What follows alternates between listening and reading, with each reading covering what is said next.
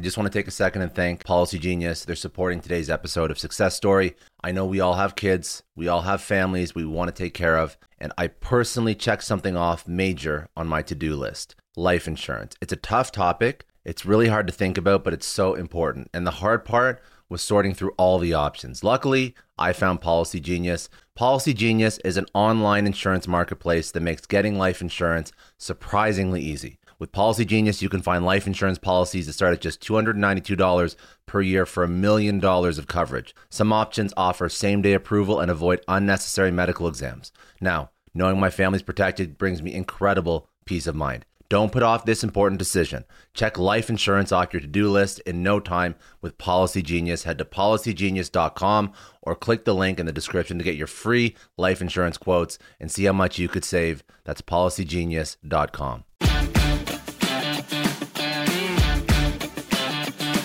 The only podcast you need for your business. Let's do this. Welcome to the Sales versus Marketing Podcast. I'm your host, Scott. Join me as we explore and demystify the latest trends, technologies, and strategies used to achieve massive growth and 10x businesses. I'll be sitting down with sales, marketing, and business leaders to dissect what's worked for them, dispel myths, and deliver actionable insights that you can use to ensure repeatable, sustainable, and predictable revenue in your business. Welcome to the Sales versus Marketing Podcast, where we speak with sales, marketing, and business leaders. I'm your host, Scott, and today we are sitting down with Kyle James from Zentap. Now, Zentap is an early-stage, high-growth startup.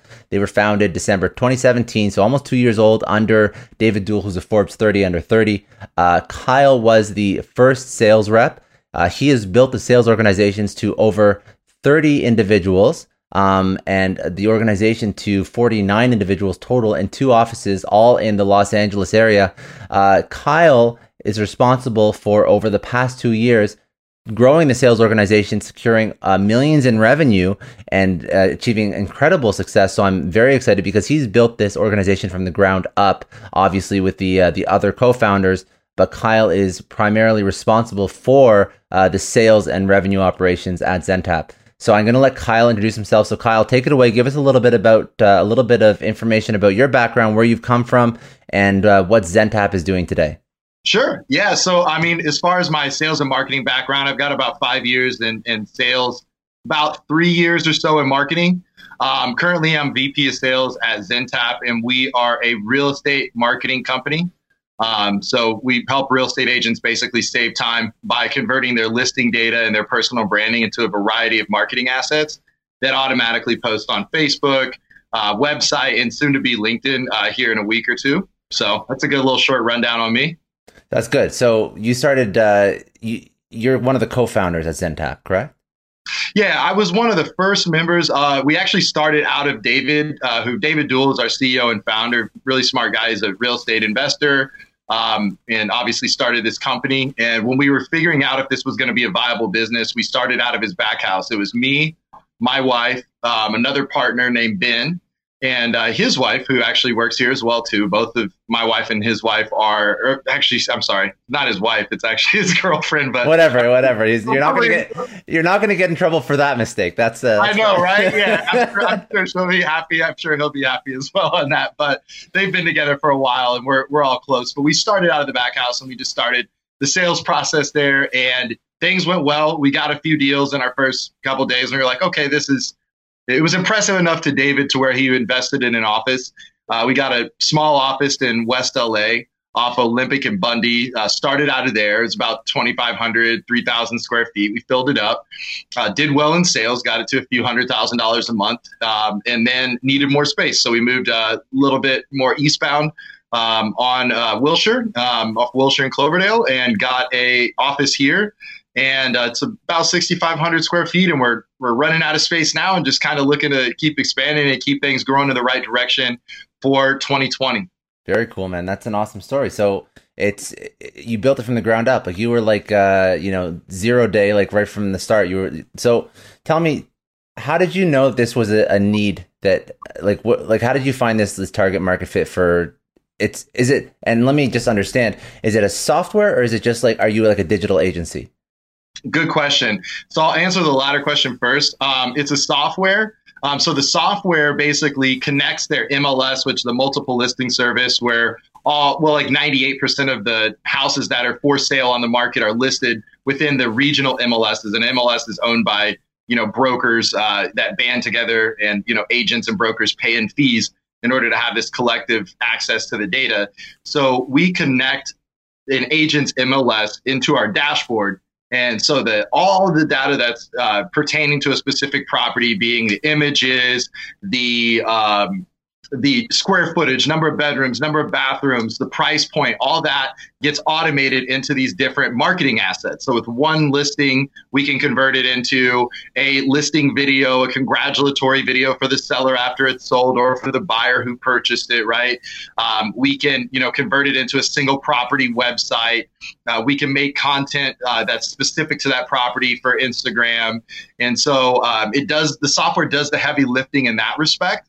And then we incorporate the agent or broker's personal branding. So their headshot, their logo, their contact information into that asset to make it branded to the agent. Does that make sense? Yeah, 100%. That's a very cool software. And I think that I have actually a couple. I'm going to write down a whole bunch of notes. So if you see me not looking at you and not paying attention, I'm just trying to take down notes so I don't forget stuff later.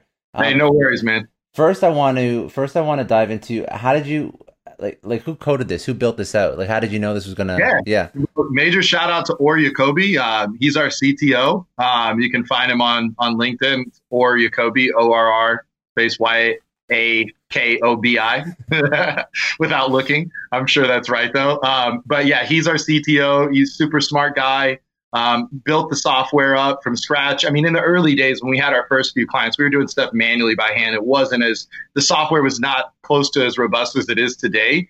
And I mean, we're still a young company, like we'll turn 2 in December. So the software is still at that point where it's getting better and better on a daily basis. And so I'm excited for what the future holds, but I'm very confident in the value that we can provide to agents and brokers, as it stands right now as well, too. Yeah, no, 100%. I can totally see the value, because I think that one thing that you're doing right is you're tapping into an industry that obviously has a lot of professionals that want to market themselves, brand themselves, and you're giving them like an easy, scalable way to do it. And I don't think that you see a lot of industry-specific solutions like what you're providing. Like you'll see, again, I asked you are you a digital agency or whatever. You'll see real estate agents go to these companies and look for people to produce all these assets. But it's not something like, I'm assuming this is almost going to turn into like a self-serve model eventually if it's a software product. Yeah. So, what's interesting about it is that it will eventually become intuitive and effortless enough to where it will be extremely applicable as a self-serve model. Currently, what we found is that a good chunk of agents do use the software on a frequent basis, but a lot of it is so automated that some of them just want to delegate it purely to our in-house team and our client success division, who will do some of those tasks that are related to this for the client. And we offer premier support for as little as like $199 a month with the software included as well too. That's cheap. So yeah. Yeah. So it's hands off for the agents. And when we're looking at, and this isn't to say that this is a case with all agents, but the average agent, according to Realtor.com, is 54 years old, right? So not everybody has the opportunity or the time or even the desire to really use even a software. A lot of agents that we work with just want the end result without really having to be too involved.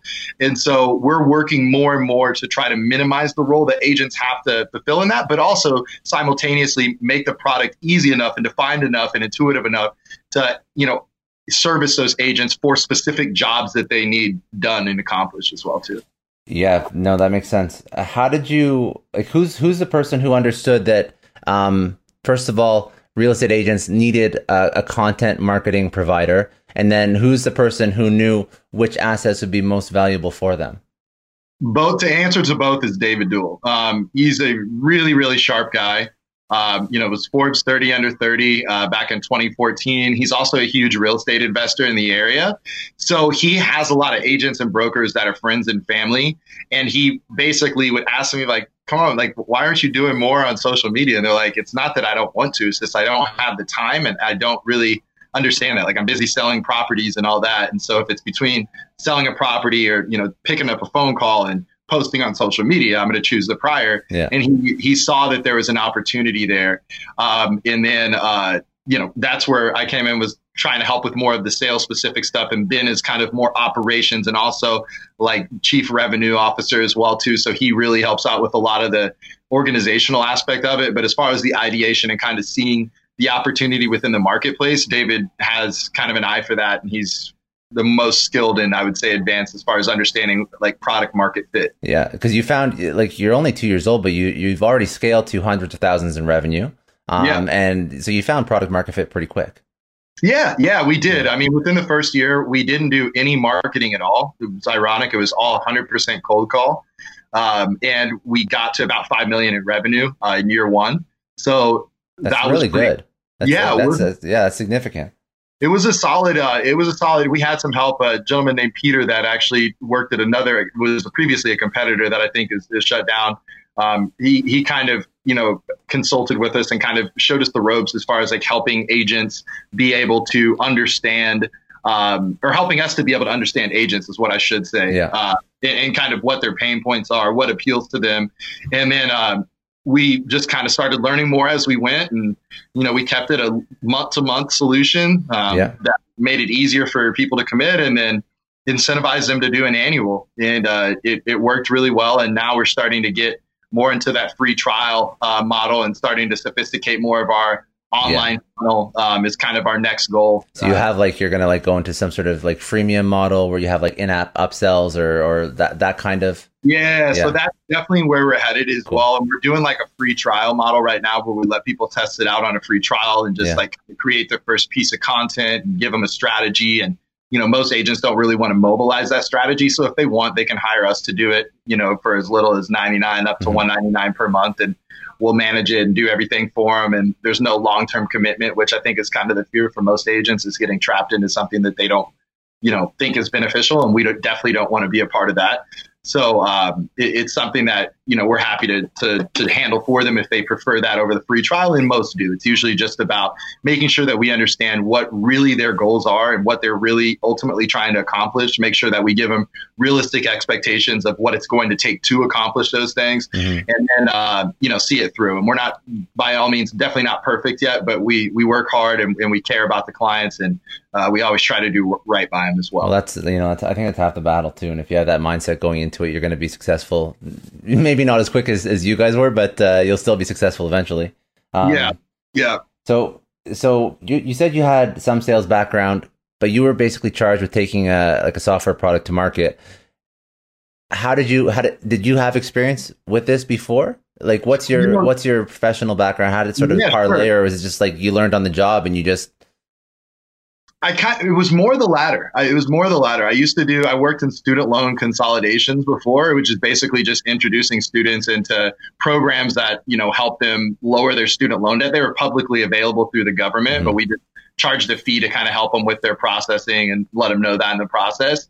Was my sales experience, and I led a team there and always had, the best team, I guess I could say, out of the bunch. And this was my first software experience, like a SaaS like experience at all. And as far as taking the product to market and like being able to create a successful sales team, I didn't do it alone. I had a lot of help with, great people that I work with, such as Peter Alexander, A.L. Cohen. Dude, you're a very humble leader. Like, it's like, it's refreshing because I think that's why you are so successful, because it seems like everybody in the organization is really aware of everyone else's contribution.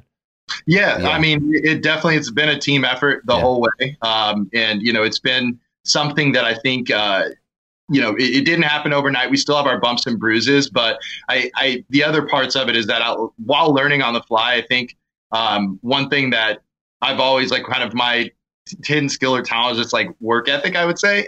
So I'm not the most smart, not the most intelligent, person that's probably been in sales or in marketing, but I'll work hard for it. So I studied everything that I didn't know, knew the phone sales aspect of it really well. willing to get kind of down and dirty when necessary to kind of lead by example. Yeah. And now my next learning curve is kind of learning that process of duplication and replication and being able to help, convert salespeople into leaders, which is, something I'm definitely all the way there at yet, but we'll get there, and it'll just be kind of a learning process on the way. So yeah, so you, and that's interesting that you mentioned that, because cold calling and building a business that way is not always the way that people will build out a SaaS product, right, from the ground up. So a lot of, you see like a lot of like developer focused SaaS products, like to build and optimize an inbound funnel. And they'll try and get people to sign up, kind of like what you're doing now. So like that scalable, predictable revenue piece that everybody wants to go for. So you still killed it doing the cold calling outbound method. So, and it was just yourself, like your number one first sales employee, and you were doing this all on your own. So tell me how do you approach? You have no idea. You just know that realtors buy it. Like, what's your strategy to? Is it even like, are you purchasing lists? Are you going on LinkedIn?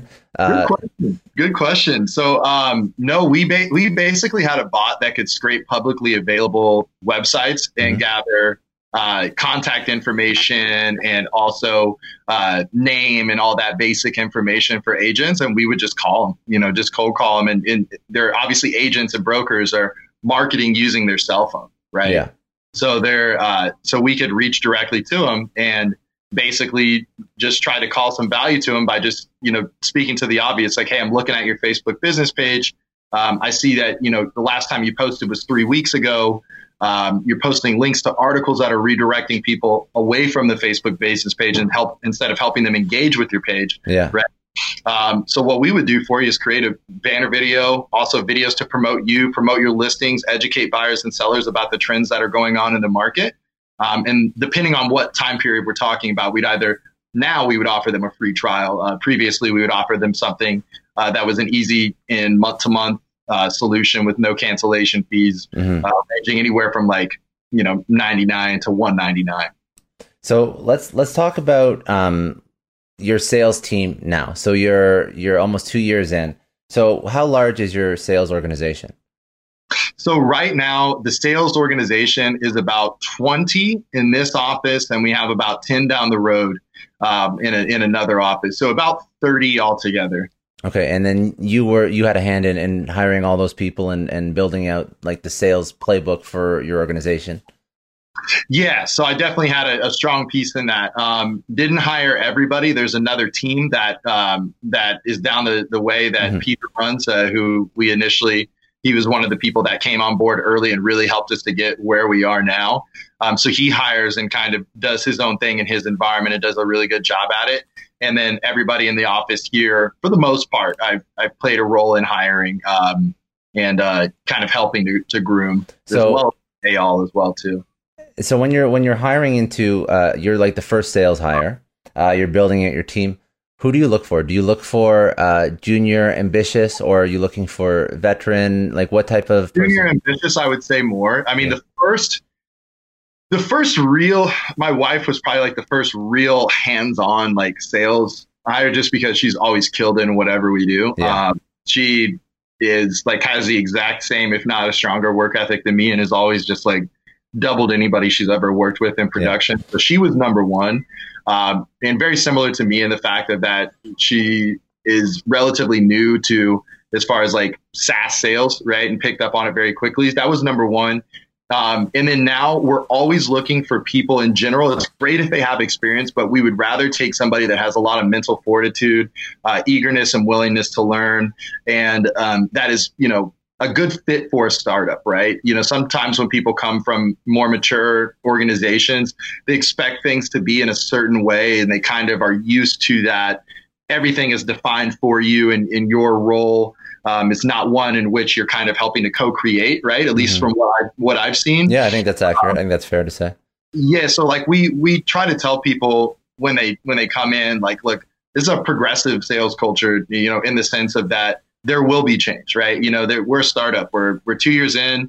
We're doing well. We're headed in the right direction, but everything is subject to change, right? We want to keep consistency, but your role could redefine. You may be asked to step into a bigger and better role if that's a good fit for you. We may slightly modify the pitch or, the offer. And we're looking for people that are able to adapt without getting too mentally, stressed. Exactly. And that are also able to take a lot of rejection.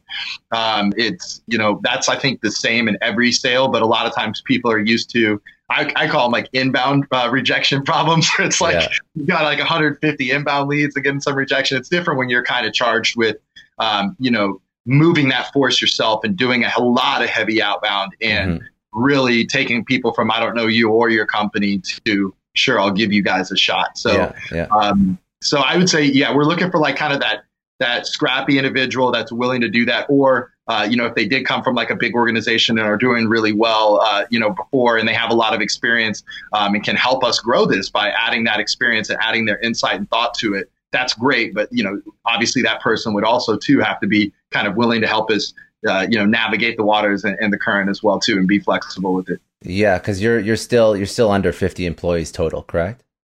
I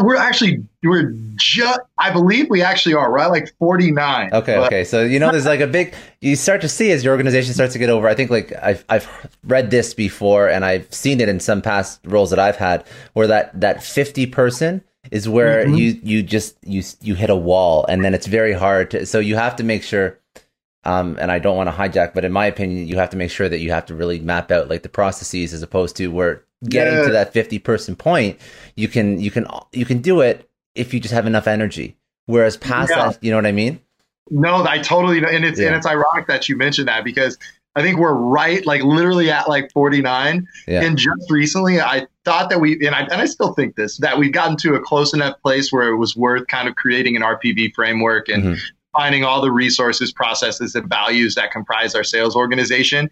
And so it's there, but it's still being molded. And, one of the cool things that I think about my job in its current state is that I have a lot of great people on the team. And it's like every single day, our AEs, even new hires that are still SDRs, our account managers are helping me to frame that RPV framework.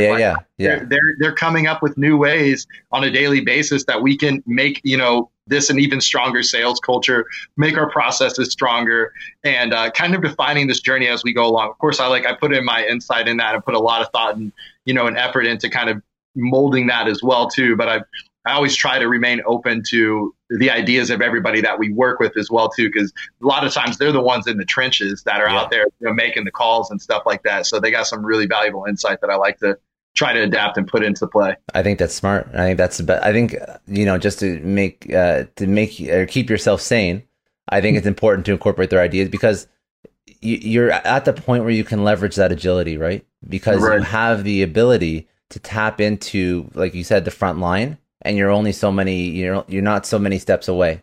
So while you can get that feedback, to be honest, any organization should be trying to take that feedback, that real time, that user feedback and the field feedback, and then incorporating it into their strategy, their playbook, their marketing messaging, whatever. But I think that the fact that you are aware of that and you're doing it, you're going to continue. Hopefully, you'll continue to see success, because that's I think, if you build out, for example, the conversations that your sales reps have with your customers into your branding and your messaging and your marketing collateral, and you build that out into like a playbook that comprises like most common objections and stuff like that, that just helps everybody succeed, right? So it's good that you have that culture of shared knowledge. It's definitely what we're trying to create. I read one book that was really influential, I guess, in my young leadership career here, is Ray Dalio's Principles. And I really like the idea of an idea meritocracy with like believability based or weighted decision making, right? And there's a lot of smart people that we have here. And so I'm trying my best to kind of incorporate that type of methodology in there, so that the best ideas do truly win. And like you said, to keep myself sane, because I think like anybody, I could get in trouble if I start thinking that I'm the only one with some good ideas in here. So and then it's also all, if you try and take care of everything, you run out of hours in a day too.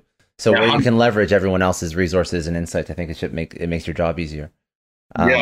Good point. How did you build out from the ground up? How did you build out your sales team? Was it like an inside outside ISR AE? Like what was it? Yeah, so it's inside sales, and basically it depends on what time period. So I'll just stick to right now as to what we're doing now. Now we're bringing on people, starting them as an SDR for a month, and then they will all, if they meet their KPIs, will transform into an AE. And the AEs are charged, it's an acquisition-based role, right? So they're charged with getting the month-to-month deal in the door. Once the credit card is on file and they've agreed to pay and, you know, the basic data and information is there, they transfer the call over to an account manager. Okay. The account manager verifies all the information on the file, will inform the client about the annual or semi-annual upsells that we have available at any given time, and then continue to kind of keep an eye on their account. And then our client success division kind of takes the ball from there and really, you know, works with the client to make sure that they're adopting the software, that everything's according to plan, and also it helps to identify clients that are starting to consider other services that we have in that we're offering at the time, or just upgrading to an annual service. I keep sort of doubling down on these like from the ground up questions because it's very cool, and like not everybody has the opportunity to speak to somebody who was part of a high growth startup success story, you know, from the very beginning. So I'm going to keep asking these questions because I think it's very cool. I just say like understand like your thought process as you sort of built out this team, because you've seen success. That's why really. So when you mapped out these KPIs, you know, you have KPIs developed for all these different departments. How have you mapped out the KPIs so that you see success across all your organization? And you've had the opportunity to do it from the ground up. So maybe speak to sort of how you've developed those. Yeah. So I think a lot of it was seeing what was feasible and practical. You know, out of the gate, remember when we first started at the back house, it was very experimental, right? And kind of learning, you know, what the KPIs could even be. So what we saw was we kind of just did an average weighted from like our strongest reps that we've had over time to our weakest reps that, I don't want to say weakest, but maybe most untrained or less evolved sales reps that could still cut it, right? That were still making money for the company in some way, but may have not been like the strongest people at the time. And then we made it somewhere right in the middle there, right? So with seasonality, like for instance, like this month, we adopted and kind of changed the KPIs just a little bit to adapt to the seasonality of it, because a lot of agents are, you know, kind of in that mindset of let's wait until January, of course. And, you know, obviously we have strategies to try to overcome that, get them to see the value of marketing when other agents are taking their foot off the gas and what have you. But, you know, seasonality is seasonality to some extent, right? So we try to keep it flexible and make sure that it's something that's attainable, right? That is something that is realistic for them to hit, but also not something that's, you know, easy and that's not going to be challenging, and that they're not going to have to you know, really show up every day and give their best effort to reach as well too. And outside of that, like you're speaking about like holding them to success metrics, can you speak a little bit about like the coaching and the strategy around coaching them and guiding them towards success? So like let's actually break it down. Sure. I'm having a lot of fun with this because you're early stage again. So let's start off. So what does your onboarding look like for your reps? And then I want to go into after that, what does your ongoing coaching success strategy look like? Perfect. Yeah. So I'm really, really big on getting people active and engaged in the role that they're going to have to perform as early as possible. And then after we have something tangible to talk about, meaning experience within the role and seeing where the struggles and hurdles that each person's going to have to overcome, then going back and training again in context. And I'll kind of get a little bit more granular on that. So when we come in, the first thing that we do is get a very high level overview of the RPD framework. So the basic resources like, hi, I'm Kyle. I'll be VP of sales. I'll be working with you as part of your training. Here's Joel, who's another great guy that we have that's going to be doing the training manager. Here's Eyal Cohen. He's our, you know, VP of client success, and kind of telling them how they can use the resources, human resources that will be involved. So we start with the humans, right?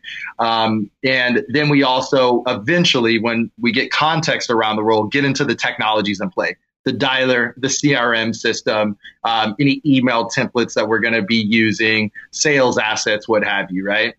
And scripting as well will come in there as well.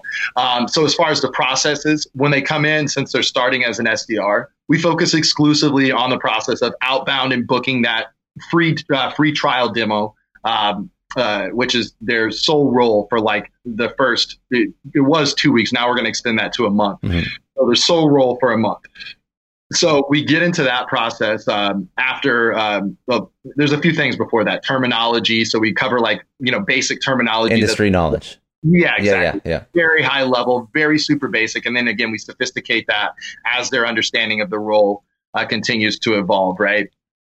So terminology, key messaging points. We want to make sure that there's alignment from the very front end of our funnel all the way down through clients and like remarketing, and that each client is hearing kind of the same message about what it is that we do and the product, and how it's going to help solve their business goals, right? So terminology, key messaging points. Then we start diving in on the script, right? So we do a read through on the script. We talk about the psychology of why the script is structured in the way that it is. I like that a lot, man. I like that. That's really good, because like how many times have you seen sales reps, like they're just told to do something, they have no idea why. Go say this, go sell this, or, position it a certain way. And it's somebody in another department, another city, whatever, who's crafted this messaging. They have no clue. So that's really cool that you do that. And I think it's important. Yeah, I think it's really big, especially for real estate agents, that we step into their shoes of because they get a lot of calls, right? They get a lot of calls.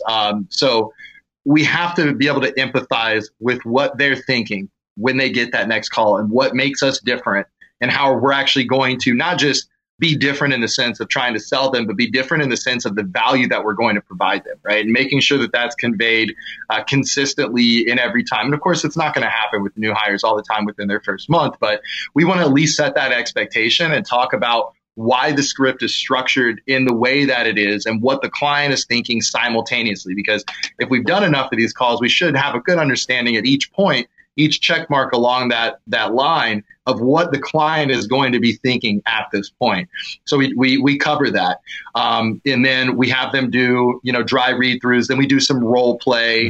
And then after we've gotten just to the point where, about 2 hours into that role play process, I jump on the phone and I do a couple in front of the whole group as an icebreaker. So I'll jump on the call. The whole training class will be sitting there listening. I'll do about 10 calls. 1 out of every 10 should convert into a free trial. So some training classes, I'll get like 2 or 3 back to back. Others, they'll get to see me sweat a little bit. Get like 8 or 9 hangups or something like that back to back, and then I'll get one. And yeah, but you know what? It doesn't. I would even argue that it doesn't even matter if you get one, because it shows that you're doing it. Absolutely. And like, how many leaders don't do it? So exactly. And I actually prefer when they see a little bit of, when there is like 9 hangups in a row and I get it on the 10th one, because that's the reality of the role, right? And I tell them right after, it's like, it doesn't matter how good you get at this. 9 out of 10 people, if you look at it over a huge data set, like, tens of thousands of calls, 9 out of 10 people are not going to be interested in what you have to offer. And that's okay. We're not here to convert people that are not interested and do not want to hear what we have to offer and don't want it or need it into doing what we have, into signing up for our product or even for a free trial, right?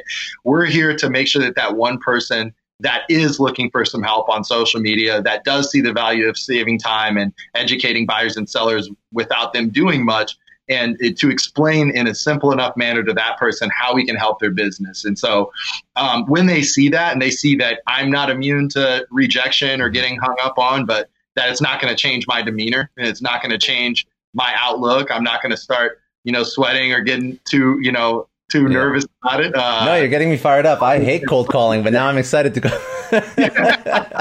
Yeah, it's interesting, man. I even did some today. I jumped on the phone today just because there's a slim crew in the office, and every once in a while, I just like to jump on and do it just to show people that, like, it's part of the job, so it's part of the environment. I want to make sure I'm not ever getting too preachy about what we need to do, but I've learned to do that less often now, just so I can focus on some of the more macro things that will help the organization succeed too.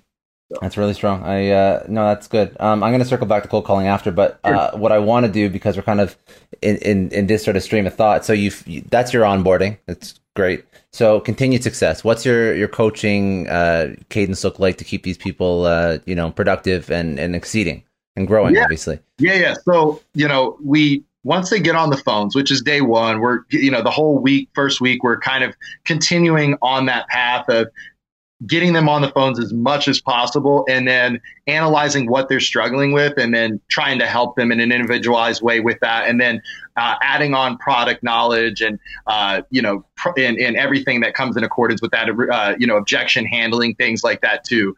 So after somebody gets the basics down, they're booking, free trials like nobody's business. They're doing live transfers to our AEs. They're explaining the product well when people throw them objections. From that point on, then we're coaching them and start to give them context around the demo, right? And way more hands-on as far as role play and training. And we're now starting to kind of pair our SDRs with our AEs so they can kind of have a mentor that's been here for a little bit longer and kind of get them up to speed, so to say, a little bit faster, right? Since it used to be a lot quicker transition from SDR to AE, so now we're elongating that. Anyway, I digress. But after they get into the AE role and they're cooking on that and they're starting to get their first couple deals in, and that knowledge starts to crystallize and they're really starting to come into their own, then from there on out, of course, there's always, company specific things that we need to train on, such as, objection handling and strategy and, prospecting and all that good stuff. But I consider my job more to keep people present and aware of what they are really trying to accomplish on this earth. If we just have people that are showing up to meet a KPI or to meet a quota, it becomes very challenging because even our AEs are still at this phase dealing with a lot of rejection and those type of things. So they have to be here for a bigger purpose. And that purpose can be to grow this company into $1 billion company and rise through the ranks and become a leader themselves, or move into the account management division and make even more money. Or it could be to, absolutely dominate at this role and then try to launch their own business. Doesn't matter to us. It just matters that they have some type of passion, that they have something that exceeds their current role that they are working and striving towards. Because from my experience, that's, the number one thing that keeps me focused and motivated every day to give it my best, regardless of how the situation, is on any given day or time. So the ways that we go about doing that, I'm big on just reminding people to focus on action over results, like write your results down and consider them done. Like we're headed into December, write down how many deals that you're going to hit, put it in a statement as if it's already happened, read it, in the morning or before you go to bed. Right. And then from that point on out, other than those windows before you go to bed, when you're going to bed or when you're writing out your goals, then you've got to be obsessively focused on action and obsessively focused on how can I right now make the most meaningful impact towards my goal, and then trusting that the results will come. Mm-hmm. No, that's awesome. And I appreciate that, because I know it's hard to keep people engaged at a startup because, you're not in the Bay Area, but I'm sure there's just another one around the corner. So what's a differentiator? It's usually not the pay anymore. It's usually the value they get out of the leadership or the company supporting them in whatever their endeavors are. So good on you for that and recognizing that, because I think that'll keep a lot of really good people around. Yeah, we're hoping so. And a lot of them are, and what's really cool is a lot of the team now is starting, I can tell we're making a little bit of progress here, because our team is coming up with great ideas every day that are strengthening our culture. And I consider my job to, when those ideas come to the surface and it seems to have other people are like, that's a really good idea. And I think it's a good idea. And other leaders think that it's a good idea.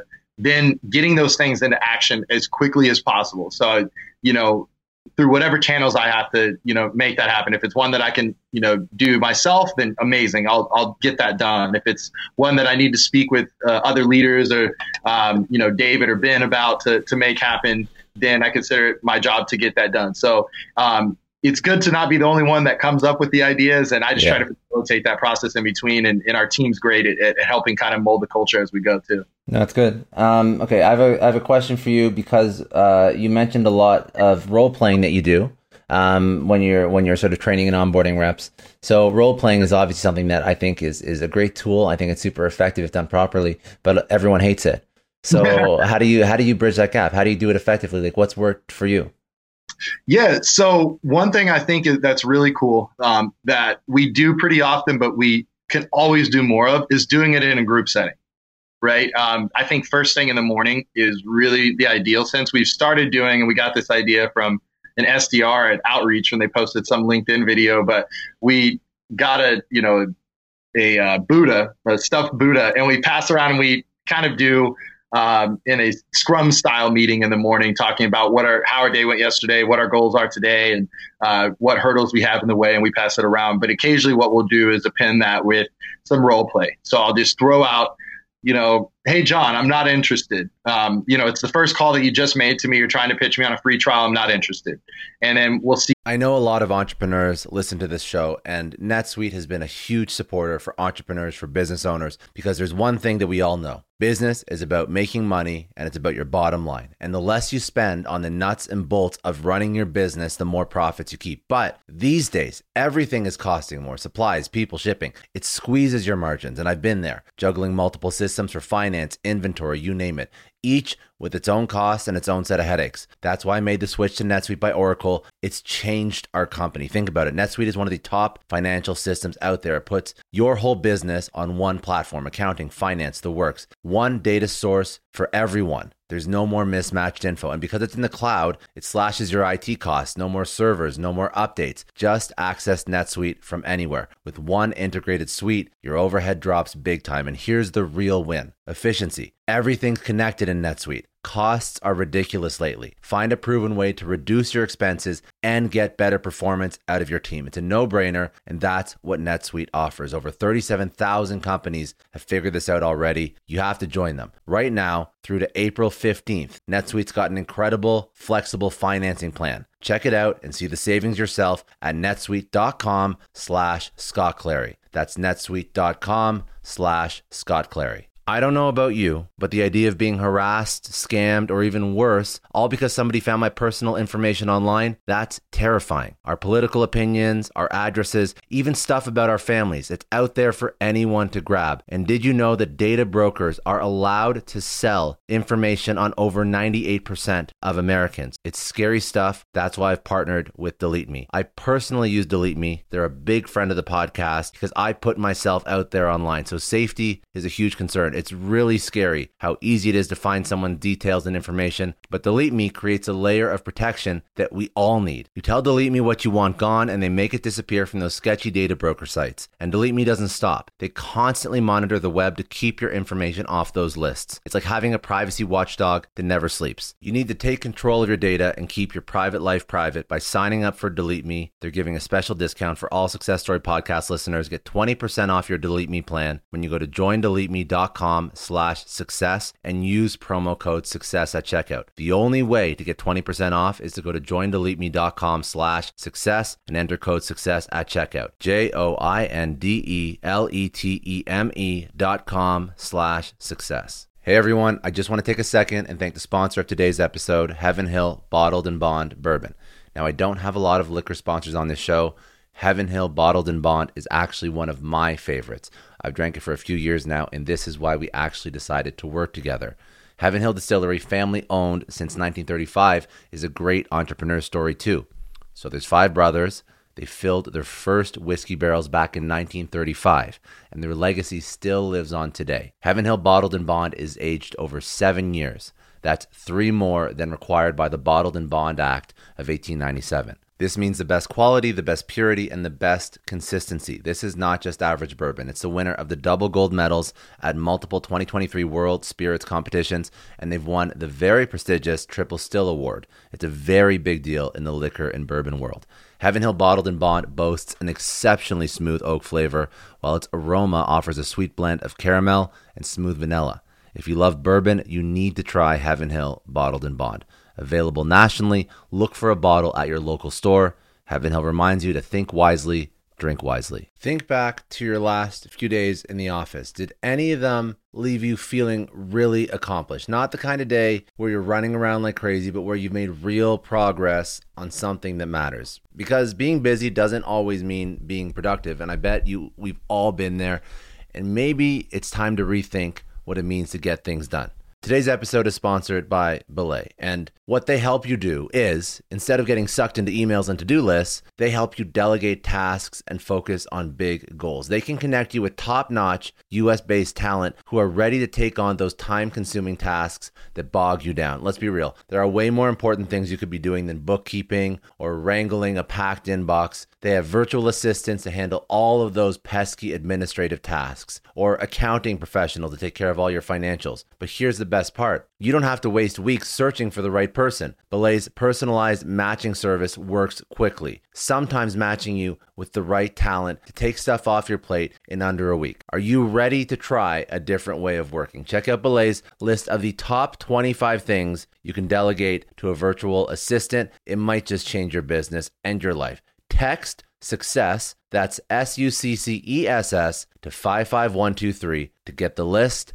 and to start transforming your to-do list with Belay. Thank you so much, Indeed, for sponsoring Success Story. For all business leaders out there, Indeed is a lifesaver. See, we're always driven by the search for better, but when it comes to hiring, the best way to search for a candidate isn't to search at all. Don't search, match with Indeed. If you need to hire, you need Indeed. Indeed is your matching and hiring platform with over 350 million global monthly visitors, according to Indeed data, and a matching engine that helps you find quality candidates fast. You're going to ditch the busy work and you're going to use Indeed for scheduling, screening, messaging, so you can connect with candidates faster. And Indeed doesn't just help you hire faster. 93% of employers agree Indeed delivers the highest quality matches compared to other job sites, according to a recent Indeed survey. Leveraging over 140 million qualifications and preferences every day, Indeed's matching engine is constantly learning from your preferences. So the more you use Indeed, the better it gets. Join more than 3.5 million businesses worldwide that use Indeed to hire great talent fast. And listeners of this show will get a $75 sponsored job credit to get your jobs more visibility at Indeed.com/Clary. Just go to Indeed.com/Clary right now and support our show by saying you heard about Indeed on this podcast. Indeed.com/Clary. Terms and conditions apply. If you need to hire, you need Indeed. How he handles that, right? Or, I'll go out, hey, Bill. I'm trying to names of just Bill. Your product sounds great, but I'm not buying anything until February. Give me a call back then, right? And just go around the room and see how people are doing that. So I think it helps to be an icebreaker when they're doing that in front of all their peers right in that moment. And then when you're on the phone, you're already kind of warmed up, right? Yeah, Versus breaking the ice on the first couple calls when you have less of a chance of getting any feedback on that. So that's number one, but also something that I'm really, really focused on this month and last month as well is one-on-one meetings. I think that doing one-on-ones with our AEs and SDRs for that matter is going to be critical just because different people have different struggles. Like for some people, it's more of a tonality based thing. They've memorized all the information, and they can even deliver the script right. But the way that they're engaging the prospect is maybe needs some work, right? Or other people, maybe they're extremely talented on the phones, but they're lacking product knowledge. Or with others, maybe they're saying everything and doing everything right, but they're failing to transition. Like they're making a statement of value and then waiting for the prospect to say, you know what, I love it, let's do it, instead of actually taking them to that next step. So we try to document what each person needs help with, or ask them, what they need help with, and then work on that. And within the context of a sale during a one-on-one, And also, just that's a good time for just other check-ins that we do as well. And how do you actually, because you said sometimes you'll ask them for their feedback, and if you have a self-aware rep, then they'll be able to provide that. And obviously that's what you want to hire at the end of the day, but not everybody can be so self-aware. So how do you do you use like Gong, or what do you use? I want to. It sounds like it'd be good. Here's two. We are going to do Gong. I've had a couple of reps reach out. I'm connected with a lot of them on LinkedIn, but I think eventually we are going to adopt that software. But I listen into calls still. And I have, a couple of Anthony DeRosa, who's our sales operations guy. He's usually buried in a spreadsheet or putting together a report or helping us better understand the data, but he'll occasionally listen in, and Joel will listen in, and Eyal will listen in, but I'll still listen in myself as well. And I can usually hear within the context of a few calls what they're struggling with. So if it's an SDR, I can listen to 3 or 4 calls of how they're introing the call. If they're getting a successful result, if they're strengthening the appointment with questions to specify or to identify, I should say, the value that the prospect really wants from the service. If it's an AE that's on a call and they've been on it for 25 minutes, I know that they're close to getting into the pitch if they already haven't got there, right? Yeah. So then I'll start tuning in, and I'll kind of hear where they're at with things, and then either give them immediate feedback after the call, if it's a good time for that, or I'll document it down on paper if it's more suited for a one-on-one, and then kind of bring that up during the one-on-one and kind of get their feedback as to why they were using that approach, or if there was a strategy, maybe something that I missed in the conversation as to why they were going about it in that way. Yeah. At least I'm on my A game. Yeah. Or I'll just tell them like, hey, here's what I saw. What's your perspective on this? And then here's what I would suggest that may work a little bit better in the next time that you're in that situation. No, it's cool. And I'm going to ask you one more. I'm going to ask you, I hope you have more water. I apologize. You brought so many. Oh, it's coffee. Okay, cool. That's not helping you at all then. No, I'm good. I have a lot of time today. No biggie. No, you brought some really cool points. And I really, I've gone through onboarding, coaching, role playing. The last thing that I'd like to speak to you about, because you're an expert at it and it's your own fault for bringing so many cool ideas to the table. So blame yourself that we're going into this, but cold calling, because that's something that I don't think a lot of people who are VP are actively involved in. Obviously, it depends on the company. I don't want to generalize, but I would say that many people who are VP sales would rather not do it if they don't have to. But you're doing it. You're doing it today. You did it. You do it for all your training. So what are some of the best practices for being effective at cold calling? Well, I think mindset is number one. Like of course, there's a lot of industry specific or sales specific things that go into it, but your mindset has to be right. I think a lot of times we get too trapped in the result of things instead of the action of things. So for me, I have to make sure that every once in a while I'm going to do some type of yoga or meditation so that I can get out of my own way mentally and be able to elongate that period of focus and determination and kind of be able to, dedicate the right amount of energy to every single call and be okay if they hang up on me, right? Mm-hmm. That's number one, right? So I like to start off the call in a very familiar tone, like we've spoke before. It's not to be misleading, but I think it's just the best way to get prospects engaged. So I'd be like, hey, Scott. Hey, Scott, it's Kyle with Zentap. How are you?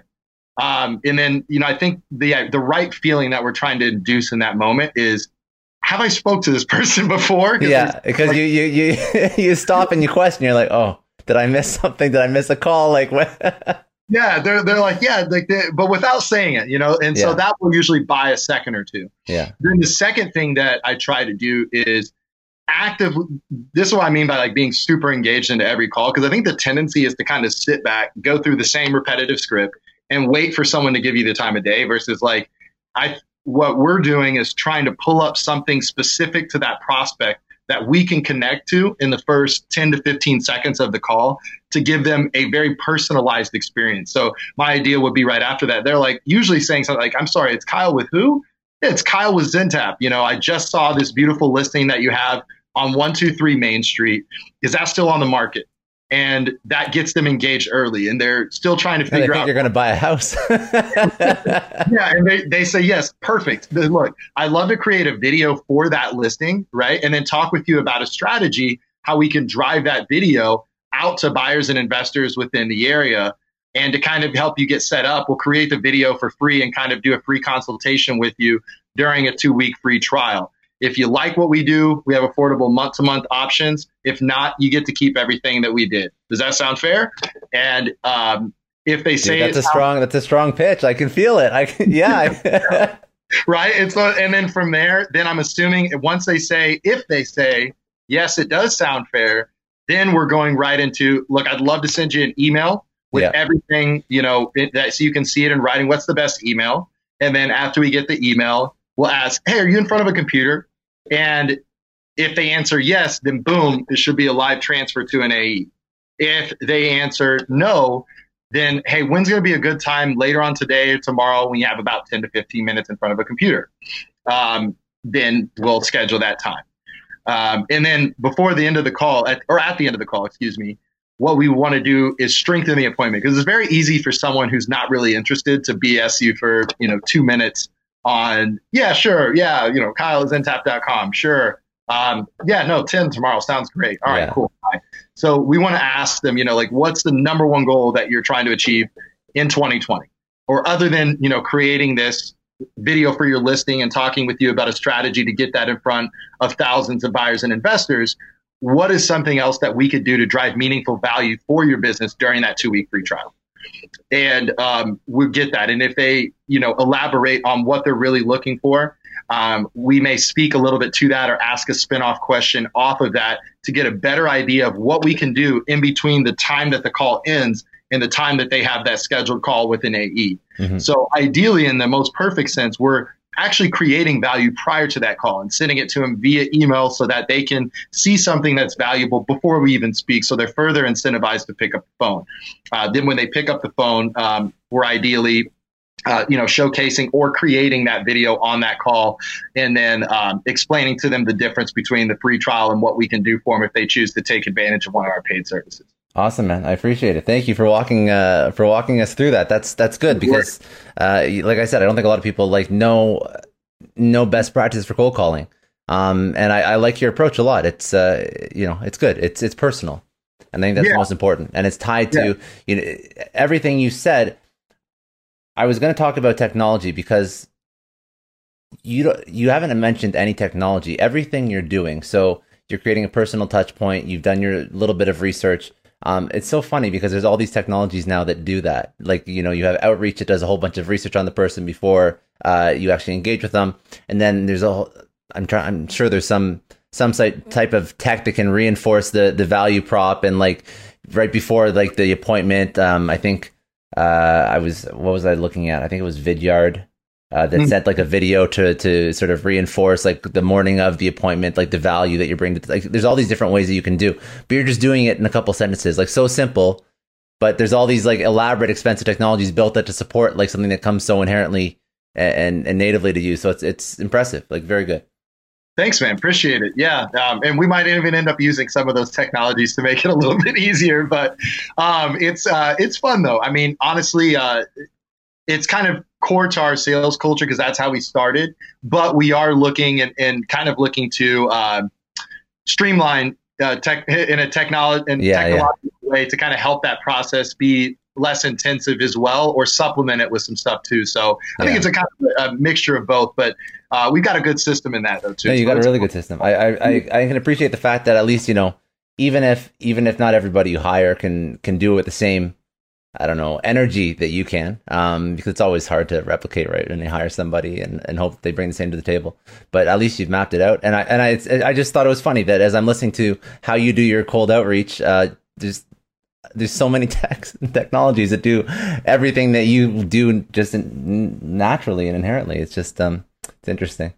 That's a good point. I never really thought about it like that, but it's definitely true though. Yeah. I think that, I think that, the fact that that and you're aware of how to do this without the use of any tech is why you've been so successful. So thank you. Yeah, and I don't know if it's just because of your, you've figured out what's worked best or whatnot, but I think the art of cold calling isn't what it used to be. No, it's not. It's kind of changed, and I don't even know. I mean, I'm still really young in my sales career and got a lot to learn, and I think being able to make things more efficient is one of them, and learn and master other processes that will add on to that repertoire is kind of the mode that I'm in right now. But it means a lot coming from you. So thank you. No, I think that you've done it right, because I think that myself included, we become too dependent on technology and forget that all technology was built out of process that was just successful in the first place. But once you become too dependent on technology, then you lose those skill sets. So, like you've out of necessity, just because of building the business from the ground up, like you've been cold calling, you've been building out like your pitch, you found out what's worked best. Well, if a sales rep, a young sales rep, goes into an organization and they're using all these different tools and all these different technologies, if they ever, they're not going to be able to have a skill set that they can take away and grow in their career. Now, imagine if they're in your position and they're doing a startup and they want to grow a sales team and they don't have the capital to invest in, thousands, $100,000s of dollars of technology, then they won't know how to do it to the same effectiveness that you will. That's all I'm saying. Yeah, that's a good point, man. That's a good point. It's something that I think there's a balance to as well, too, which is, I think this is one thing. If I had to say my goal for 2020, it's always to learn more, right? I definitely don't have it all figured out. And I think that the more that I learn, the more that I'll be able to spread that knowledge and identify, good ways to leverage some of these technologies that you're speaking to and kind of create the best of both worlds, which I think is where we're headed with our sales organization, is to kind of add in some streamlined technology to integrate with the current processes that we have and leverage each accordingly to be able to, find more of our ideal prospects in real time and to help people in 2020. So. Yeah, no, that's cool. All right, I've bugged you enough about how your business works and all the processes and whatnot. Let's slowly start to close this up because I want to go back into a couple like questions that I like to ask, just sort of like bring out like a little bit more about your mindset and your experience and your journey. So first one I like to ask, I didn't ask this on the little PDF I sent, so I apologize, but you'll be cool answering it. I can tell already. If you were, say we're like friends in high school, like when you're like, 14, 15 years old, like, are you the same person or are you very different now? Like, what were you very like? Different. Yeah. Almost like two different people. Not in the sense of like, I like to say that I've had a good heart the whole way and maybe have the best intentions, but without as good of a skill set.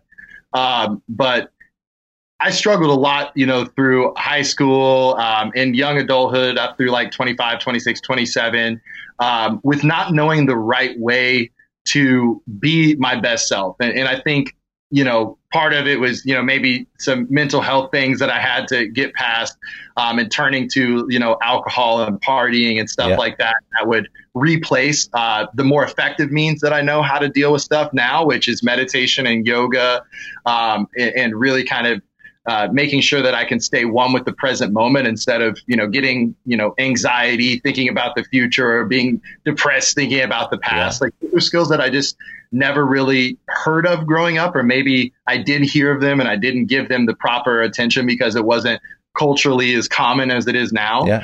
But I wasn't the same. I was into sports. I liked music. Like I was really into hip hop and all of that. And I still love hip hop every once in a while. But these days I'm more focused on spending my time learning. Yeah.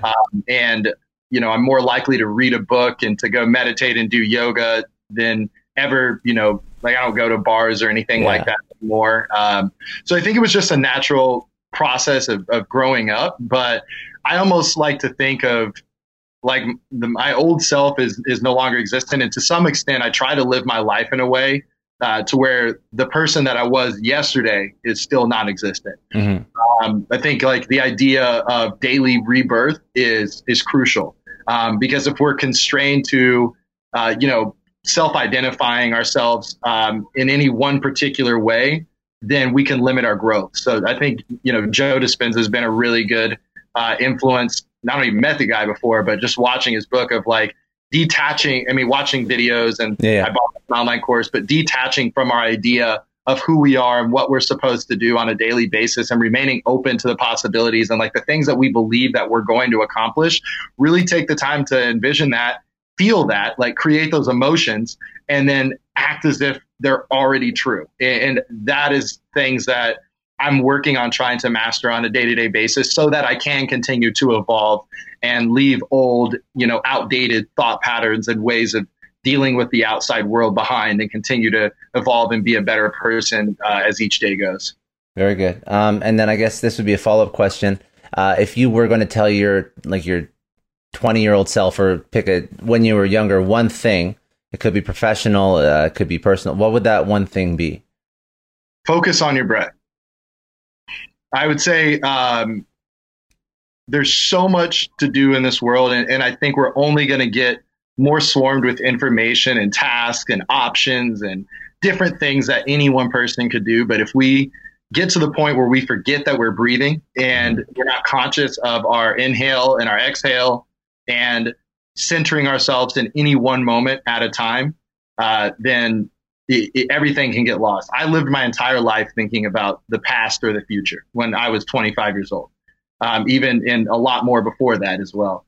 So I would tell myself, focus on my breath, or go to a Kundalini yoga studio. That changed my life. Read The Power of Now. Yeah.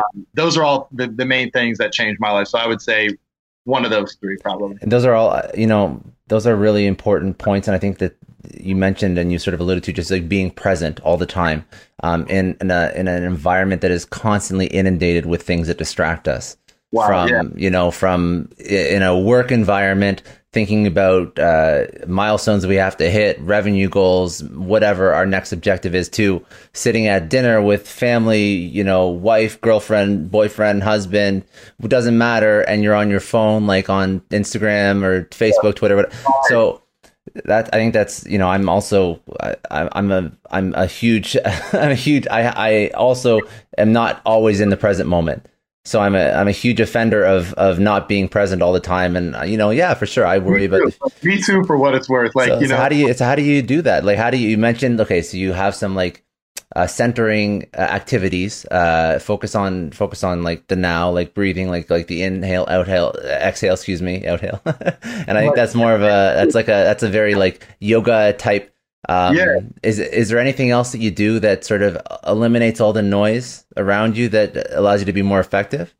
I think it can be I think in the most basic, direct like way of correlation, Kundalini yoga is whenever I have like some type of blockage on like clarity of what my next direction or what I should be focusing on or how to get past something I'm struggling with, I would go to a Kundalini yoga session. Hot yoga is a great, that's very challenging. Like the 90-minute ones are really, really challenging. So you kind of force yourself to get over yourself mentally and force through adversity physically and mentally, which is great. But these days I try, because time is more of the essence, and I want to, at this phase of my life, dedicate as much as I can towards productivity in the workplace so that I can maximize income and later on use that income to affect the world. I try to focus that energy, the same type of focus that I would focus in a yoga practice or something, on the tasks that I'm doing at the time. So like while I'm talking to you right now, I try my best to only think about the question that you're asking me, or pay attention to what you're saying, or pay attention to what I'm saying, and tune out the environment. Yeah. And all of our minds obviously are always going to jump to the past or the future. And one thing that I got from The Power of Now is that the second that we realize that we're thinking about the past or we're thinking about the future, at that very moment, we're present, right? So that is something that I'm like, okay, it's not a judging thing on myself, but it is like when I realize that, let's double down on the energy on what I'm doing now, so that if I dedicate as much energy into any one given task or situation or event, then the reciprocal will become true as well too. It'll bounce back in accordance. Very good. Awesome. And then last question, any sort of mentors or resources that you go to learn? So it could be, you mentioned actually a couple, but it could be a person, it could be places where you go to learn, it could be audibles, podcasts, books. Like what's your go-to? So I got a couple answers on that. Okay, cool. My dad is great. He's a huge inspiration to me. My dad is always somebody I can get some real feedback from, and knows me really well, kind of has seen me through all stages of my life and believed in me the whole way. So he's one. My wife, Stephanie, is incredible. She will keep it real with me all the time, and we work. She works just as hard. So I know that if she sees me in all these different situations, so she knows when I'm on my A game and when I'm off it. So as far as people I know, those are a couple people, my mom and there's so many people that are great, but I mean, those two people are really impactful to me, at least in the sense of where I'm at right now. And, my family, there's my brother. I could go on for days on like people that I know, my mom, dad, whatever. But as far as outside of the context of people that I know, Eckhart Tolle, which I believe is how you pronounce his name, he changed my life with The Power of Now. I've read that book like 10 times. I've never met the guy, but I can't thank him enough because that book really changed my entire existence. My dad sent me that book, so that really was the best gift that I've ever had. And Joe Dispenza is somebody that I think is just on another level as far as being able to manifest like what you want from the world, but giving you actual scientific ways to go about doing it. Mm-hmm. I think he's tremendously powerful. I'd love to meet that guy one day.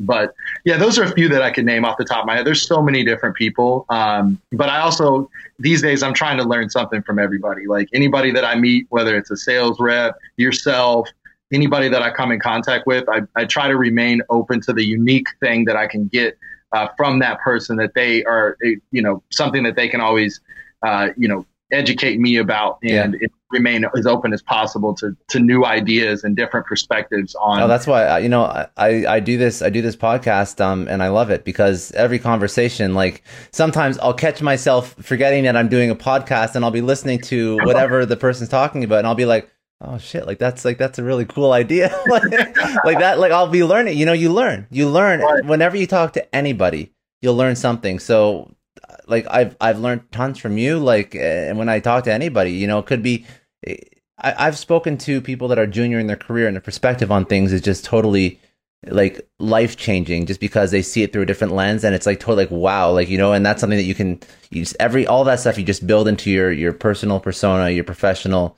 And if you can do that and be aware that you nailed it, like as long as you're always open to learning, I think that's 100%, 100%. And that's like, I couldn't agree with you more. And I mean, it's really smart of you to do these podcasts for that. Cause I could just imagine, I've seen you've interviewed some really intelligent people. So, and you're intelligent yourself. So thanks, man. I try. I don't have an MBA, so I got some things to learn from you, brother. So yeah, well, it's not, at the end of the day, I think there's a lot of people that don't have the credentials on paper that are, 10 times what I am right now, and I can only aspire to be. So I really do believe that it's what you do, and not just, of course, there's the old school of thought where you have to have the title and the credentials to get your foot in the door. But once your foot's in the door, it's really what you actually accomplish, right?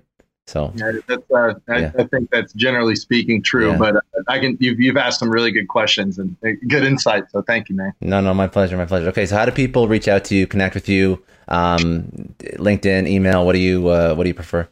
LinkedIn is like the only social media platform that I'm like really on ever myself.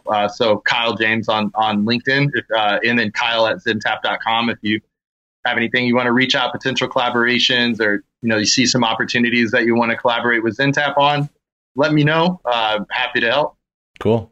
And is there anything that I didn't bring up that you wanted to speak about? No, I mean, honestly, I'd say, one question I have for you, man, what's some advice that you think that I can take with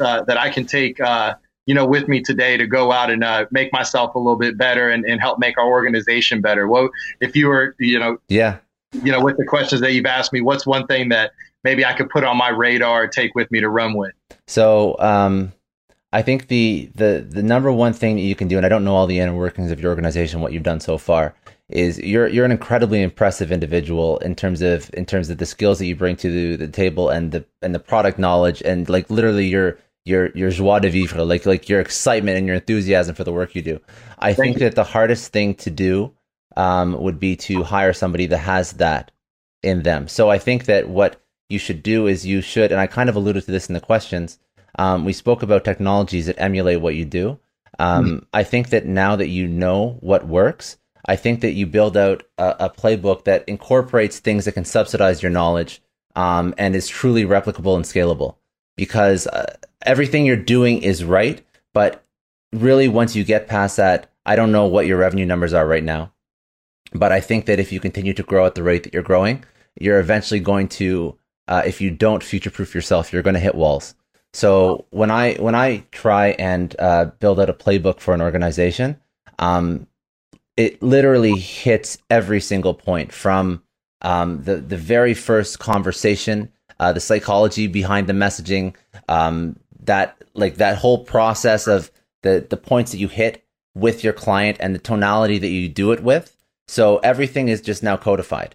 So I don't know if you have this all in writing and it's something that somebody can literally go through and read through on day one, week one, whichever. But that's something that I would definitely suggest. And then obviously you want to use, and it can be like a 100-page document. That's cool. But you want it as like a reference book, because you're going to put all this energy and effort into hiring them day one. And you're going to have these reps that are, and you're still young, so you're probably not seeing that yet. But the lessons they learn in the first month, they're not going to remember in, after year 1, year 2, year 5.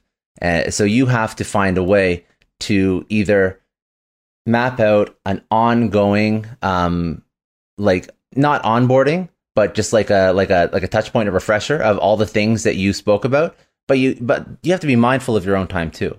So that's why when you can get your entire brain, like literally every single part of the business, right until like closed one deal and then customer success after the fact, who maintains the account. Obviously you want to reduce churn and you want to mitigate that on the back end as well. But literally every single point, and I can actually send you one that I've used before in the past, that is literally like it when you first see it, you're like, holy like that's a lot.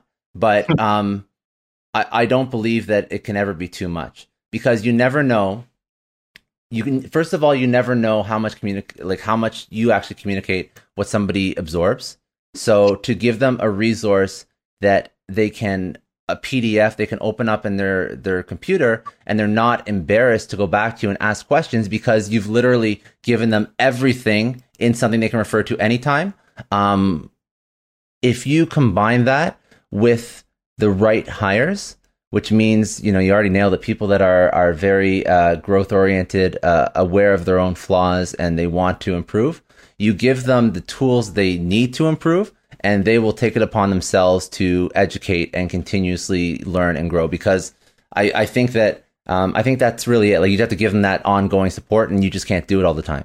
And you don't, so some, whether or not it's like a learning portal, or it could just be like a document. But you got to take everything in your head and just like get it on paper. And then, like I said, like find technologies to obviously make it a little bit easier, so that you could have some great sales reps that may not be so great at doing things without that support.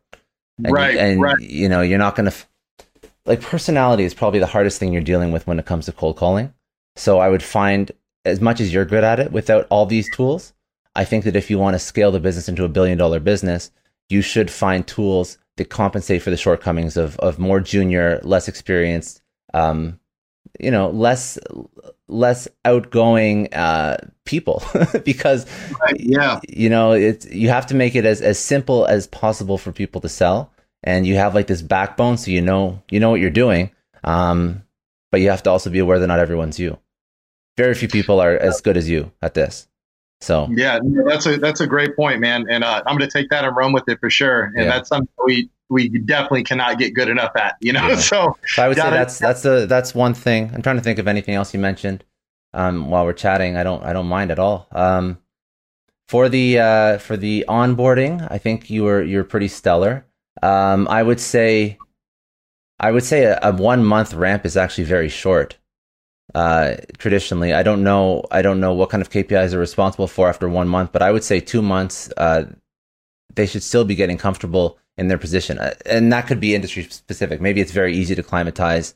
But I've never seen a ramp that's less than 3 months with maybe graduated targets. But first month, usually reps will not have a target, like any target at all. They'll be responsible for just like learning through osmosis. And this could be mapping out.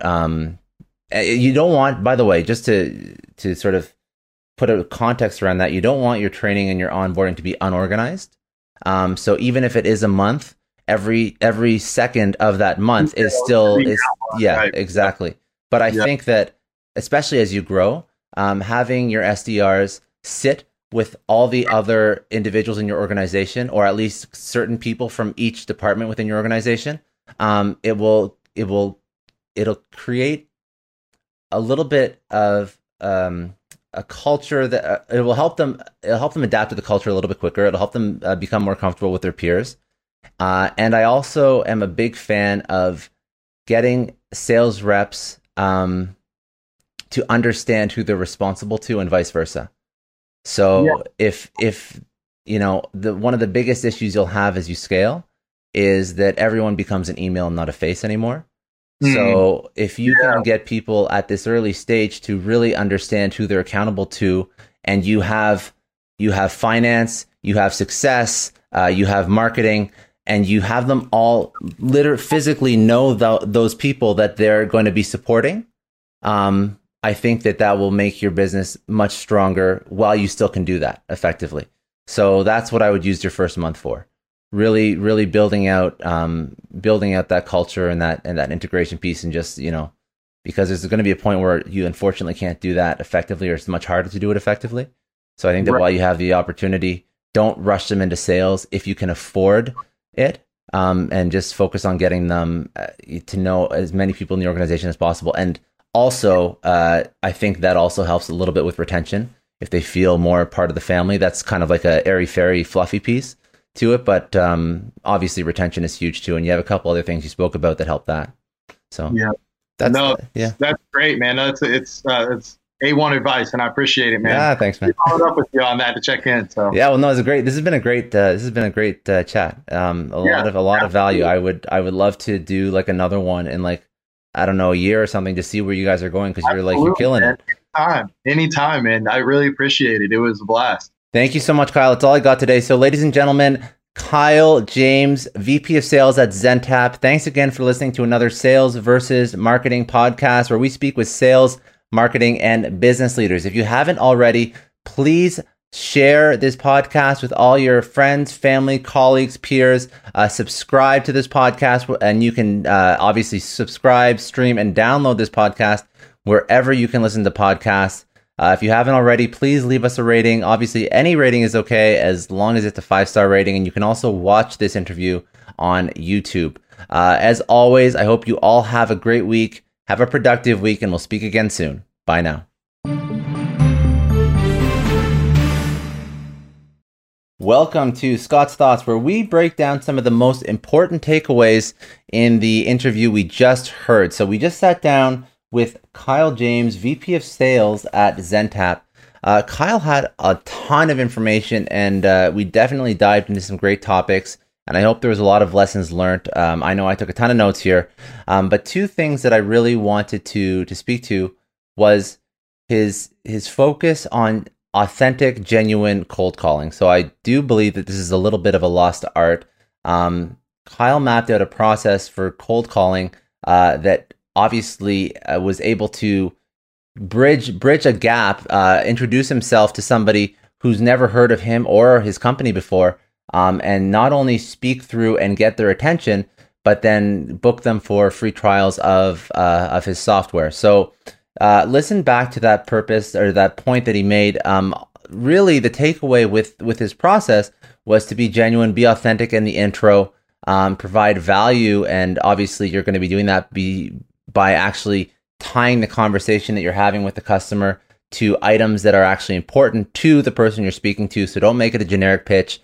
Tie it to something personal and important, and then reinforce the value before you pass them off for an account executive, in his case, where they were booking demos. And the reason why you reinforce the value and sort of close a second time on the pitch, because you don't want to lose the customer's interest. You don't want them to write you off, and it's very easy for them to BS. So it's really just being authentic, being genuine, provide value up front, and then he goes as far as to reinforce the value to make sure that they commit to the desired objective, which would be the free trial of his software. So that was a really important point, because I think that there's a lot of softwares and technologies that do this for sales reps. But I think to hear it from somebody at his level who's done it for so long successfully, as something that we should either teach over to our teams, or if we're still cold calling ourselves, we can use this tactic to be a little bit more effective. I think that's one really great takeaway. The second great takeaway that sort of reinforces his team's ability and his ability to do cold calls successfully is his emphasis on role playing. Now, role playing is something that I think people inherently are uncomfortable with, but he's made the effort of breaking the ice with his team when they do role playing in the morning. So just doing a little huddle with his team, incorporating some fun into the role playing, so that the team doesn't feel awkward. They've already started engaging and socializing with each other, and they're all talking and communicating already. So when Kyle bridges that into a role play in a group setting, it seems less like work, and it seems less what's the word I'm looking for? Awkward and obtrusive, and it seems more natural. So I think that role playing is effective if you can get the sales rep who you want to role play with to a point where they're comfortable being themselves, being authentic, because then they can truly practice all their skill sets and not feel like it's so regimented and strict and formalized, which isn't really the case when they would be on the phone anyways. They should be comfortable on the phone. So you want to get them into the same frame of mind that they would be in on the phone when they're role playing in the workplace. And obviously Kyle's strategy to do that is to just break the ice and make the environment fun. So those are two really great points that Kyle spoke about that I haven't really had anyone discuss on this podcast yet. So that's why I really wanted to go into those. There's a lot of other great points. So, listen again. Kyle speaks about a great onboarding process, a great ongoing coaching process. He speaks about retaining talent. So all great stuff, but I don't want to, rehash everything. But I hope you all enjoyed. Kyle was a great interview. I really appreciate that you came on. This has been another Scott's Thoughts. As always, like, share, subscribe, leave a rating, leave a comment. And I hope you all have a good week, have a productive week, and we will speak again soon. Bye now.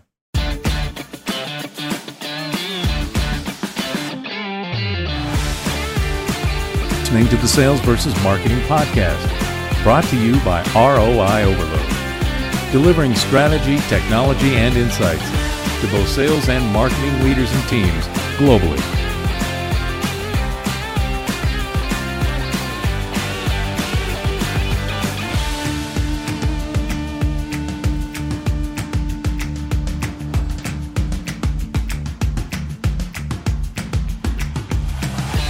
I know a lot of entrepreneurs listen to this show, and NetSuite has been a huge supporter for entrepreneurs, for business owners, because there's one thing that we all know. Business is about making money, and it's about your bottom line. And the less you spend on the nuts and bolts of running your business, the more profits you keep. But these days, everything is costing more. Supplies, people, shipping. It squeezes your margins, and I've been there, juggling multiple systems for finance, inventory, you name it, each with its own costs and its own set of headaches. That's why I made the switch to NetSuite by Oracle. It's changed our company. Think about it. NetSuite is one of the top financial systems out there. It puts your whole business on one platform: accounting, finance, the works. One data source for everyone. There's no more mismatched info. And because it's in the cloud, it slashes your IT costs. No more servers, no more updates. Just access NetSuite from anywhere. With one integrated suite, your overhead drops big time. And here's the real win: efficiency. Everything's connected in NetSuite. Costs are ridiculous lately. Find a proven way to reduce your expenses and get better performance out of your team. It's a no-brainer, and that's what NetSuite offers. Over 37,000 companies have figured this out already. You have to join them. Right now, through to April 15th, NetSuite's got an incredible, flexible financing plan. Check it out and see the savings yourself at netsuite.com/Scott Clary. That's netsuite.com/Scott Clary.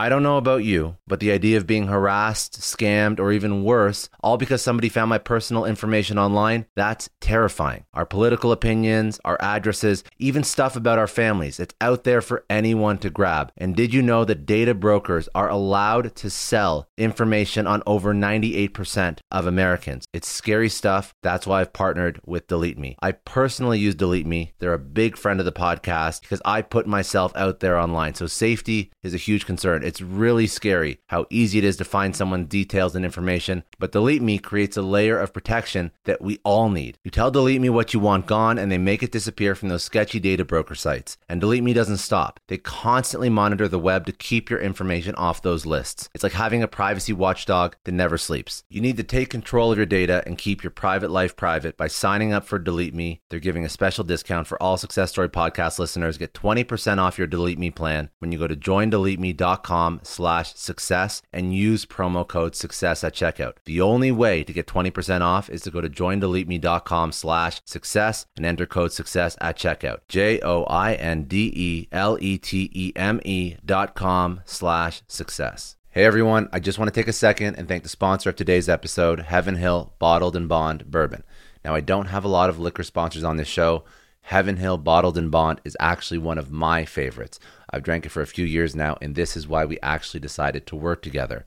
Heaven Hill Distillery, family owned since 1935, is a great entrepreneur story too. So there's 5 brothers. They filled their first whiskey barrels back in 1935, and their legacy still lives on today. Heaven Hill Bottled and Bond is aged over 7 years.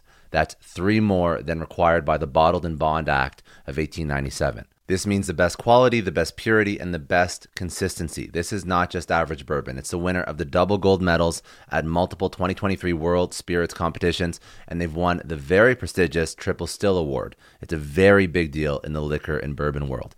Heaven Hill Bottled and Bond boasts an exceptionally smooth oak flavor, while its aroma offers a sweet blend of caramel and smooth vanilla. If you love bourbon, you need to try Heaven Hill Bottled and Bond. Available nationally, look for a bottle at your local store. Heaven Hill reminds you to think wisely, drink wisely. Think back to your last few days in the office. Did any of them leave you feeling really accomplished? Not the kind of day where you're running around like crazy, but where you've made real progress on something that matters. Because being busy doesn't always mean being productive, and I bet we've all been there.